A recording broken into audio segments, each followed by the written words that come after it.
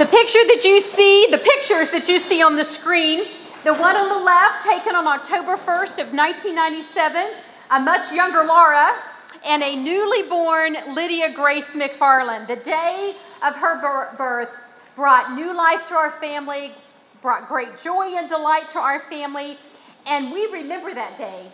Every single year we celebrate that day, and actually it's coming up in a couple of weeks that we get to celebrate what happened now 23 years ago. Every day after the day of her birth, Lydia has grown and she's changed. And she's grown and changed emotionally and mentally and intellectually and physically. And all those changes are also depicted in the pictures on the right.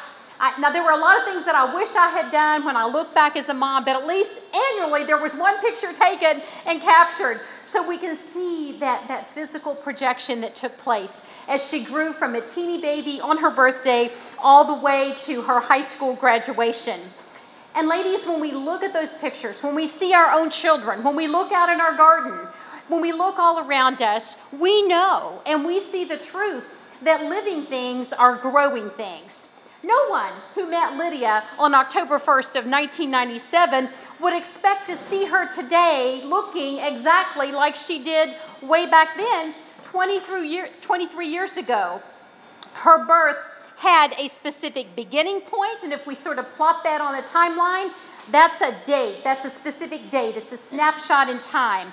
And then everything that happened following, that kind of launched this lifetime of growing and changing, that's sort of the video of her life. One point in time, that definite date, and then the video of life growing and changing. And I think the picture of what we see in life being born and then growing and changing and transforming physically, it's also a picture of what happens to us spiritually. The gospel message brings us salvation, the second birth. We call it being born again in our Christian terms. And what comes after is that spiritual growing and living and changing. And the big churchy word for that is sanctification.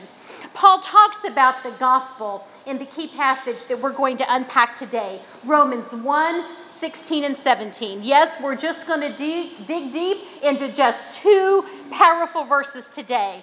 And in these two powerful verses, Paul makes it clear with this good news that we receive righteousness by faith.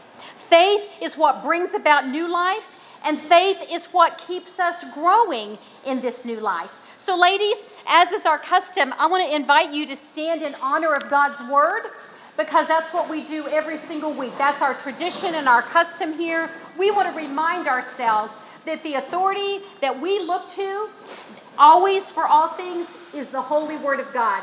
Nothing is true because I say it or because your group leader says it or your neighbor says it. This is our authority. And we want to take everything that we believe and hold dear and the way that we live from the truth here. So I'm going to read Romans 1, 16 and 17. I am not ashamed of the gospel, because it is the power of God for the salvation of everyone who believes. First for the Jew, then for the Gentile. For it is the gospel of righteousness from God is revealed, a righteousness that is by faith from first to last. Just as it is written, the righteous will live by faith. Ladies, thank you for standing in honor of God's word. Would you pray with me as we begin? God Almighty, we thank you for the gospel. We thank you for the power and the truth and the peace and the comfort that this verse means, that brings to us, that comforts us and makes us rest in your grace, knowing that we are saved by grace alone, in Christ alone. It is righteousness by faith, and we revel in that. Father, I pray that whatever we believe about the gospel, whatever thoughts we've never thought about the gospel, that today's teaching would stir all of our affections for the gospel, that it would challenge us to know it, to relish in it, and to believe it, to live it out in our lives. All for your glory, Jesus. In your name we pray. Amen. Well, the gospel brings good news. In fact, the definition of the word gospel is good news. And it's that amazing, glorious news that righteousness from God is not earned or deserved, but received completely by faith. And then that faith is what continues in our lives as we grow from faith to faith. That's why the scripture in this passage says it's by faith from first to last. Faith is what saves us. Faith is what sustains us. The gospel is both the good news that saves us by faith, and it's the good news that continues to grow us and conform us to the image of the one who saved us, the one who loves us best and loves us first.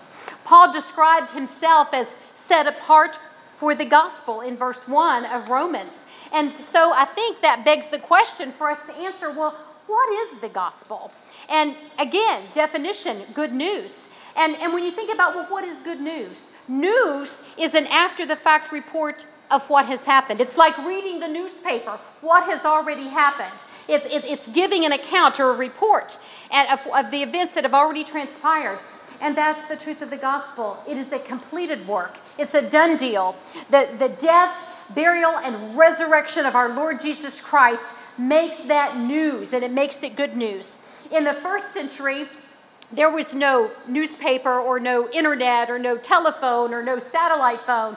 So when a battle would be taking place, a runner would be sent to carry the news. If there was victory, he would run back to Rome, for example, to let the emperor know that he had won or conquered another nation.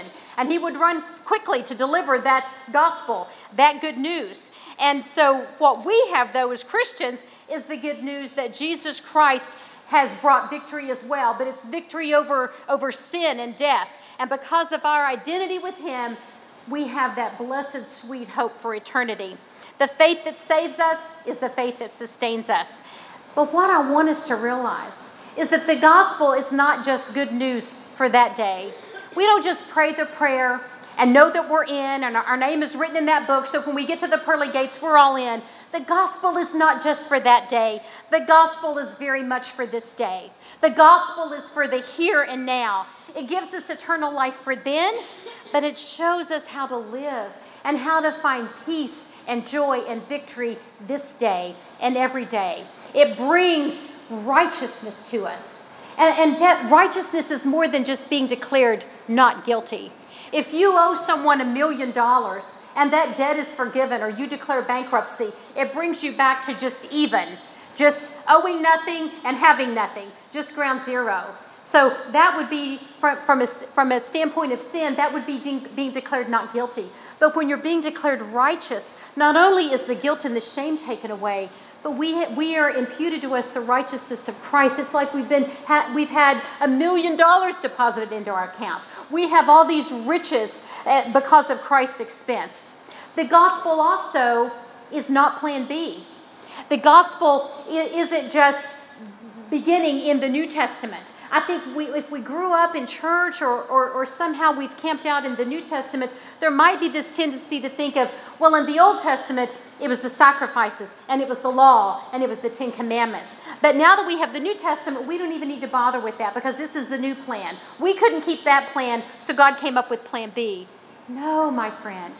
The gospel is present from beginning to end. The gospel is all over the Old Testament. God prophesied it there.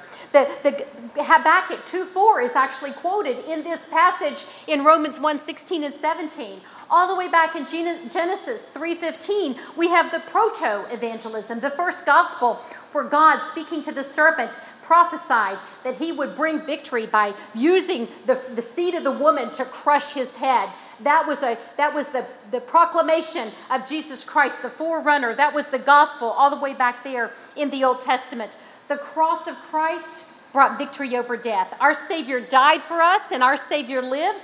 So we then by faith, because of the gospel, can die to ourselves and live for him. Righteousness is that theme of Romans. It's in fact used over 60 times in the book of Romans. The word that we see, righteousness, can also be translated just or justified. Paul wrote Romans in large part to challenge the Judaizers and the influence that they were having on Christians. They wanted to preach bondage to the law. Even when they became believers and they knew about Christ and they believed he was the Son of God, it was just hard to pry their fingers off that old tradition and off keeping the law. They were law keepers. And he needed to refute the idea that you somehow needed to perform to please God. We live by faith. And yes, we obey God, but we do it because we love him. It's a response to his love for us. It's because he loved us first. It's not a requirement to be saved. We respond in loving obedience because we are saved. And Romans is going to help us get that. It's going to help us come to a greater appreciation and understanding of what righteousness by faith really means, and the ramifications for how it means we should live and respond. Now today, as we focus on just these 2 verses in the book of Romans, the key passage of Romans, it's often referred to as Martin Luther's passage. Martin Luther found himself in a very hard place. He was a monk. He was a religious leader. He studied the scriptures. He knew what serving God meant. He was trying to serve God, but he didn't really know God. He knew what the scripture said. He understood clearly righteousness and what God required, but knowing also that he couldn't do it, that he couldn't make the cut. He couldn't meet the high standard. And so the more he studied about God's righteous requirements and the more he found himself lacking, he began to resent God. He began to have these seeds of anger with God. He knew that it was an unattainable standard, and he began to just feel like it wasn't right that God would put up this high and holy standard knowing we couldn't meet it. And so resentment grew to almost hatred towards God. The righteousness of God, that phrase was a huge stumbling block for Martin Luther. He just couldn't get past the righteousness of God and what was required of him, and knowing that he couldn't meet it. And he read it, and he understood it to mean that God is a righteous God, and that God is going to deal with us righteously, and that the human beings are unrighteous. He saw God as both righteous and angry. He knew what was required. He knew it was impossible for him to get there. And then he came to this passage. And then he read Romans 1, 16 to 17, and he read it completely. And the light bulb finally went on, and Luther got it. Have you ever come to a verse that's familiar, that you may have even memorized as a child, that you've read 100 times before, and suddenly that powerful passage, it's like it's been in black and white before and now it's colorized. Or now it's in neon lights like on a marquee of the movie, and it's blinking and it's shining, and you think, oh, how did I miss it before? This is it. This is the profound truth. Sometimes it happens with new verses, like nuggets of gold that we dig up as we're searching and studying. But sometimes, ladies, it's verses that are very familiar, that are illuminated by the Holy Spirit, giving us that understanding, appropriating what we need just when we need it. That's what Romans 1, 16 and 17 did for Martin Luther. The light bulb went on. He got it. It was a game changer. It was a life changer for Martin Luther. He finally realized that the righteousness of God was righteousness from God, that it was a gift, that we could never earn it or deserve it. It had to be given to us by God. And from that moment on, every day forward, Martin Luther embraced the gospel, and he never got over it. He never got over the truth that was found here. He received righteousness by faith. He became a man of God. He launched the Protestant Reformation that brought this truth to all of us and to everyone that would listen to him. He devoted the rest of his life to living by faith and proclaiming that powerful message. By God's mercy and by God's grace, we are declared righteous by placing our faith in Jesus Christ, God's gift to us. Now that is good news. That's the gospel. And when writing about the experience later, here's what Martin Luther would say. I found myself to be reborn and to have gone through open doors into paradise. I broke through. He went on to say, and as I had formerly hated the expression, the righteousness of God, I now began to regard it as my dearest and most comforting work. I pray, ladies, that as we study through Romans this year, that all of us break through, that we break through to a deepening respect and understanding and appreciation for righteousness by faith alone in God alone. And we're going to spend now the rest of our time today dissecting this key passage of Romans that led to such a breakthrough for Martin Luther. And hopefully it might begin to awaken some breakthroughs for all of us as well. I think there are 4 key phrases in this powerful passage that I want to highlight. Not ashamed, power of God, salvation for all, and by faith from first to last. All four of these concepts or ideas or phrases are found, and I've highlighted them for you here in the passage on the screen. Not ashamed, power of God, salvation for all, and by faith from first to last. So we're going to discuss these sort of in reverse order because now I've already mentioned faith from first to last because it's faith that saves us at the moment of our rebirth or our being born again and then sustains us as we are transformed. It's also faith from first to last when we look at the scripture there from the Old Testament all the way to the New. So we're going to look at the phrase, first of all, salvation of everyone who believes, meaning the gospel is for all. The gospel is for everyone. The gospel is for Jew and for Gentile. I think the thing that Paul wants us to see by actually calling out and saying Jew and Gentile in the passage is that you're not justified by your bloodline. You don't have to have any particular pedigree. It doesn't depend upon your ancestry or what family you were born into or what country that you originate from. The gospel is a message that's for all people. It's for the religious and the non-religious. And so here he's, again, refuting those Judaizers that want to claim that the law must be kept. Righteousness by faith means faith plus nothing else. There are no additional requirements that you layer on top of that. God's plan all along, from the very beginning, for Old Testament and New Testament, was to redeem all people. His chosen people, the Jewish people, well, they were given the incredible privilege of being the light to the world. And they were chosen not because they were so special, but because really they were so insignificant. Because if they were something, maybe they would have gotten some of the glory for advancing the message. I think God from heaven looked out on the landscape of people and chose the most unlikely from the most unlikely place and decided to raise up for himself a group of people that would have the privilege of sharing the gospel. So there's an old verse, line from a song by Keith Green, one of the early contemporary Christian singers, who says, so the next time God uses you, don't pay it any mind, because he would use the dog next door if he were so inclined.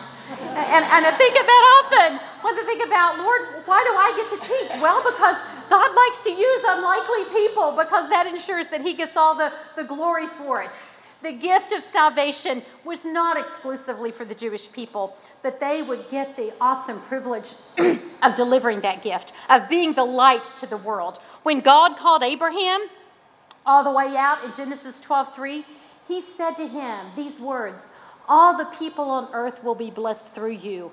I'm giving you the gift, Abraham. You're getting the light, and then you get to carry that light of truth. The gospel is for all.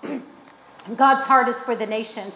And it was that way from beginning to end. As you read through the scriptures, Old Testament and into New, you will see the word nations over and over again. You will see God's heart for the nations, always there from the beginning. The Jewish people had the privilege of carrying that truth forward. Next, we see that the gospel is the power of God. The gospel is the power of God. The gospel, ladies, it doesn't just lead to power. It's not just the pathway to power. It doesn't just eventually result in power. The gospel is power. The message of the gospel, because we have heard it and because we know it, it may tend to sort of pale because it's so familiar. It tends to lose its wow factor for us. Yeah, we've heard about the gospel. It's one of our church words. I've memorized verses. I've heard pastors preach on it. It's familiar. But because we've heard it since we were children, it may have lost some of its spiritual punch for us. And listeners may hear the gospel and think, those outside of our faith, well, that's an interesting story, or that's an interesting theory, but not consider that it is power. It's way more than an idea or a suggestion or power. When my husband was a teenager, he told me this story, being about maybe 15 years old, and they were out to eat at a restaurant in Florida, and his 5'0", as he refers to her, little petite grandmother was with them. And they had served a salad at this Italian restaurant, and there was this pepper on the plate. And he looked over at his 5'0" grandma, this little petite woman, and she picked up that pepper and crunched into it and just continued the conversation and ate that pepper. And he thought, oh, I thought those were really spicy. And that we weren't supposed to eat those. I've always left my pepper on my plate. So, this little cocky 15-year-old teenager thinks to himself, well, if my 5'0" grandmother can bite into that pepper and just keep on, I'm going to eat that pepper. So he picks it up and he bites into that pepper. And in my husband's words, it lit him up. He was crying. He turned red. The inside of his mouth, his lips, everything was just on fire. And the waiter was running over and giving water, and he's trying to gulp water. And of course, he was embarrassed on top of all that, and his grandmother's just looking at him. Well, I was reminded of that story when one of the commentaries that I studied shared a story about a 5th century bishop who compared the gospel to a pepper. And I thought, oh, I have a modern day story that parallels that. You look at a pepper, it might look to be cold and lifeless and nothing there, but you bite into that thing and it brings power. It brings fire. And that's what the gospel is. The gospel brings power when we really appropriate it. Have you tasted the gospel? Have you let it grow stale in your life? Because the gospel is powerful. It's power over sin and death to save us. It's power for salvation for that day to save us when we step out of time and into eternity. But it's also powerful enough, ladies, to change this day. Have you experienced the life-changing power of the gospel? Power to save you, power to help you live victorious lives, power to enable you to experience victory over sin. Are there besetting sins that you've struggled with in your teenage years, your 20s, your 30s, your 40s, all the way up into your senior years? Are there besetting sins that you need to surrender to the Lord and allow the power of the gospel to change? Have you relied upon the power of the gospel to close your mouth? Are there times that words just bubble up and they want to come out, and then the Holy Spirit, by the power of the gospel, just says, just be quiet. Just be quiet. Have you experienced the power of the gospel to open your mouth? To know that there's a message and you have the heart palpitations, and in your introvert self you just can't get it out. But through the power of the Holy Spirit, the power of the gospel, you can share those words of truth, not because it comes from you, but because of the Holy Spirit. Has the power of the gospel helped you love unconditionally? Has it helped you turn the other cheek and turn the other cheek? Not because you want to keep getting slapped, but you want to hang in there long enough to receive that kiss on the cheek from that person that is abusing you and challenging you and angry with you. Has the gospel allowed you to release grace? Has it enabled you to show kindness and goodness and faithfulness even when people mistreat you and are unkind to you? Has the gospel enabled you to be joyful even when you're unhappy? Do you ever think about that? All those fruits of the Spirit. Joy is a fruit of the Spirit. And we can be unhappy in our circumstances and simultaneously be filled with joy. That's the power of the gospel inside of us. Paul opens verse 17 with these words. This is our fourth item I want to unpack from this passage. He says, I am not ashamed of the gospel. And that's a powerful declaration. And we can almost hear Paul, this strong type A personality that we saw who he was with as Saul, going around in his religious zeal, almost as a religious terrorist and speaking what he thought was the truth. But now that same personality being turned in an opposite direction towards the truth, proclaiming Christ. And I can just hear him saying with boldness, I am not ashamed of the gospel. And in declaring that he's not ashamed, I think Paul is suggesting here that there's some reason that someone might feel shame when it comes to the message of the gospel. And so we ask ourselves the question, how could the gospel bring shame? What could possibly make anyone feel ashamed of the gospel?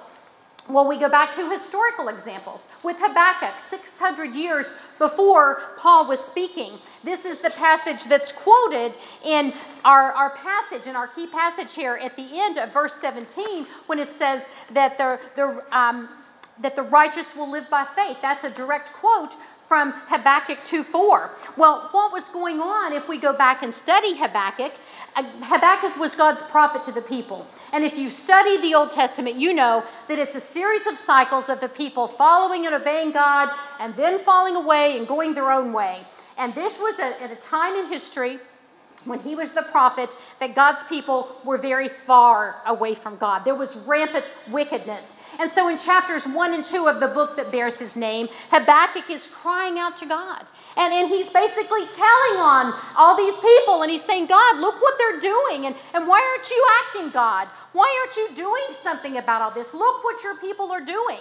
And so perhaps Habakkuk was ashamed that God was allowing all this wicked behavior to continue, that he wasn't stepping in and stepping up and behaving like God should behave. And Habakkuk is crying out, and God responds finally.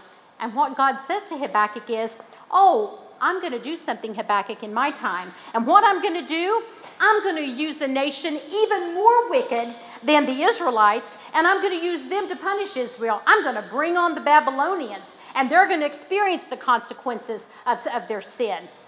Well, then Habakkuk is appalled. And now he's railing against the injustice. First he's mad because God isn't acting, and now he's angry because of the way God is. And he says, this is unjust. Why would you do that? Why would you use a nation worse than us to punish us?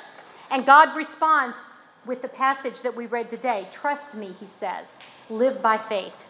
You know, like Habakkuk, sometimes we too might feel embarrassed or ashamed or at least disappointed when God doesn't act or show up or behave where and when that we would like him to act. That might be a reason that historically and even in modern day that someone might feel ashamed of the gospel.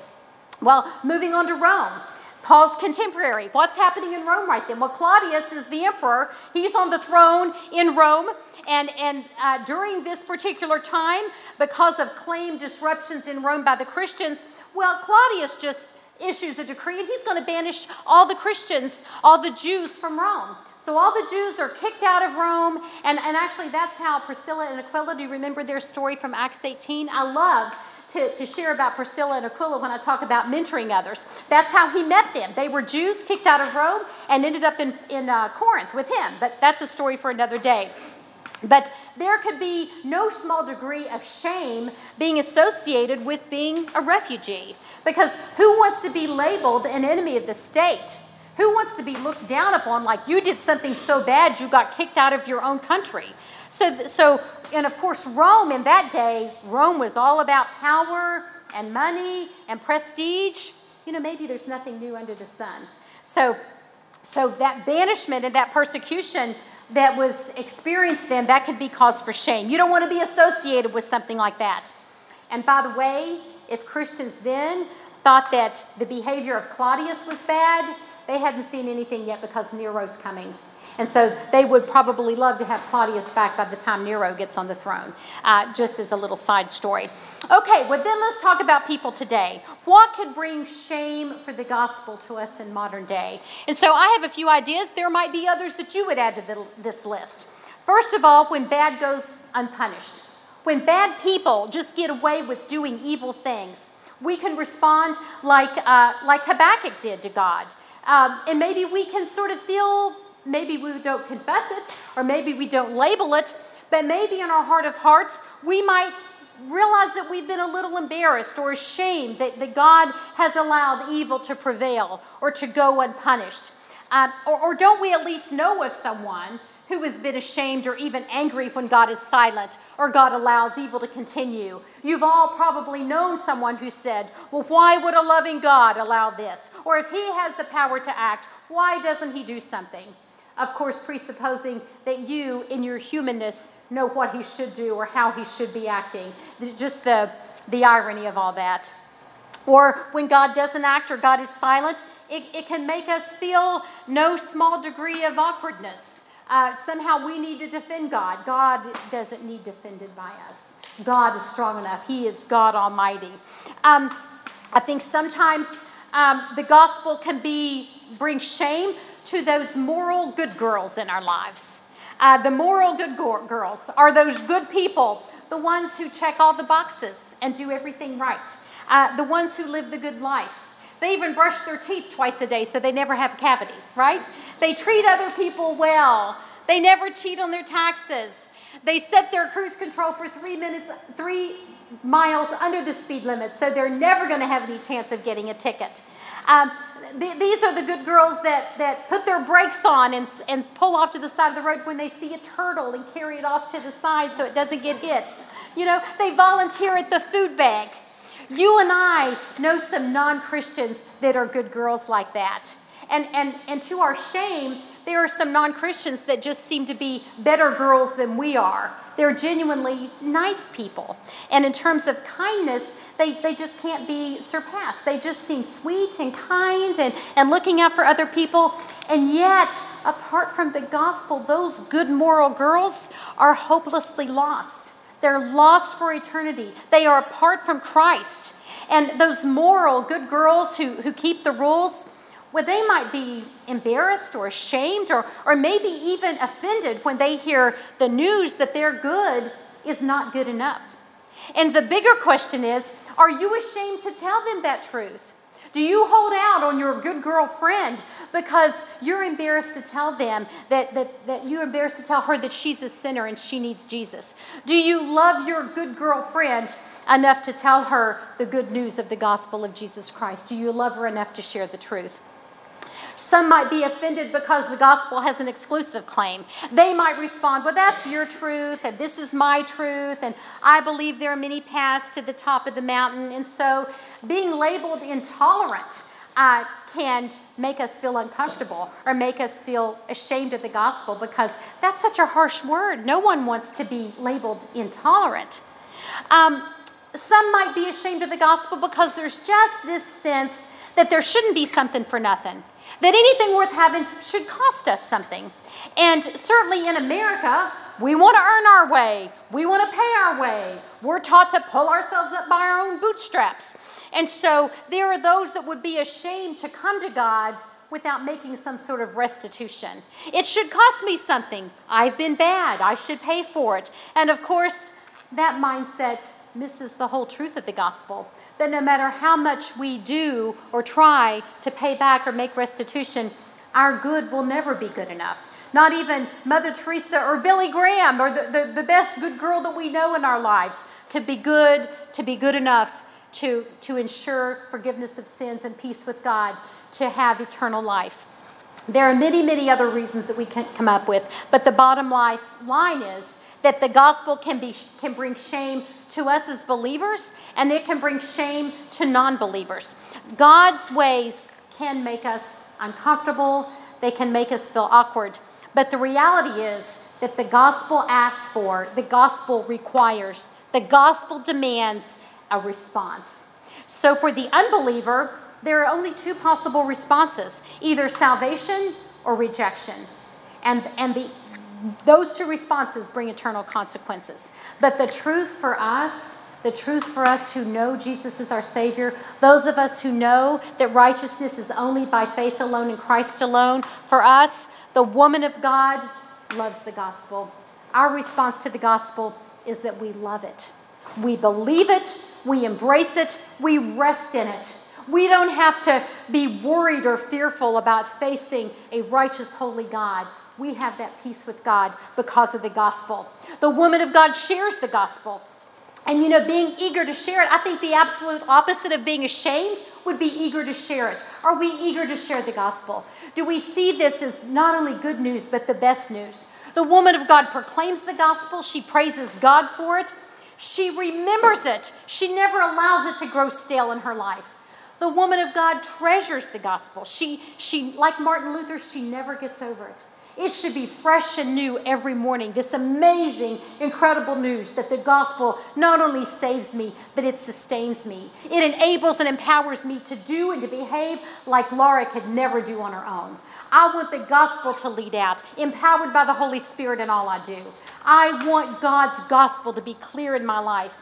The gospel brings that blessed assurance, that peace, that I'm going to be okay when I get to heaven, that I am going to get to heaven, that God and I are square only because of Jesus' righteousness that's been imputed to me. The gospel brings hope for today and hope for tomorrow. And the woman of God is not ashamed of the gospel. She knows and experiences his power. She knows that it's for all people. The woman of God lives the gospel. If you are a woman of God, it means that you have accepted the good news of the gospel. You have believed. You know that you have been declared righteous by faith in Christ alone. And the gospel brings that sweet, blessed assurance for that day. But how is the gospel changing you? How is it transforming you? How is it growing you on this day, in this life? The gospel's not just for then, it's for now. And as a woman of God, you have a choice. You can choose to allow the gospel to grow you to maturity, to allow you to be useful to the kingdom, to bring God glory, or you can choose to remain that little baby Christian.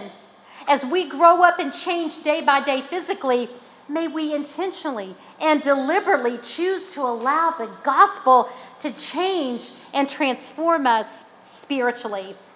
You know, as we wrap up, there are a few questions that I thought maybe this will help us with some sort of personal assessment. These aren't intended to be answered out loud or jotted down, just to maybe help you gauge your own spiritual age or maturity. Where are you growing in faith as you live the gospel? So here are just a few questions. And again, this is not an exclusive list, and it's not a test. It's not a good girl Christian assessment for us to compare one another. But just as we think about the gospel and how we're appropriating it in our lives, have I been born again? That's what ushers you into the kingdom.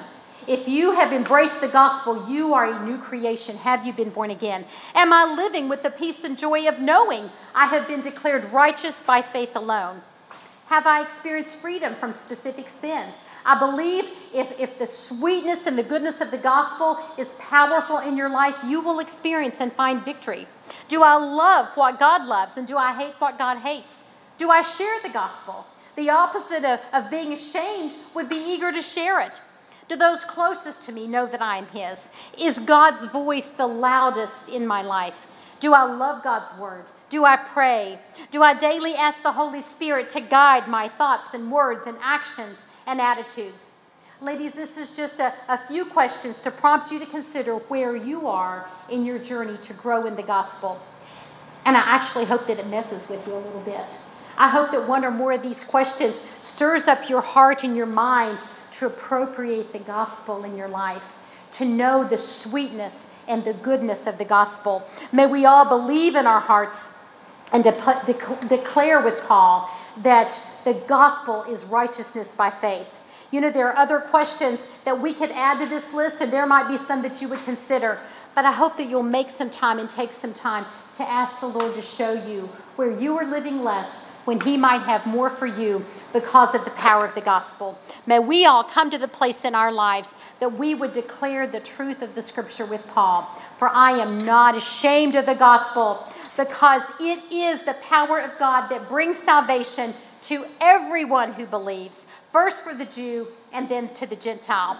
For in the gospel, the righteousness of God is revealed, a righteousness that is by faith from first to last, just as it is written, the righteous will live by faith. May we go from this place and live like the righteous women we are because of the sweet, blessed gospel of Jesus Christ. That's good news, ladies. Pray with me. Amen. Lord God Almighty, thank you for the gospel. Thank you for the good news. God, may we get it and may we never get over it. May you use this message, the powerful words that Paul penned 2,000 years ago, to stir up our hearts to a greater and deeper and more profound understanding of the gospel of Jesus Christ. May it be light to us. May it be sweetness to our hearts. May it guide and direct us. May it never grow stale in our lives. May we be women of God who embrace the gospel and choose to go forth and live the gospel. God, always, in all ways, and all for your glory. In your name we pray. Amen. Ladies, have a great week.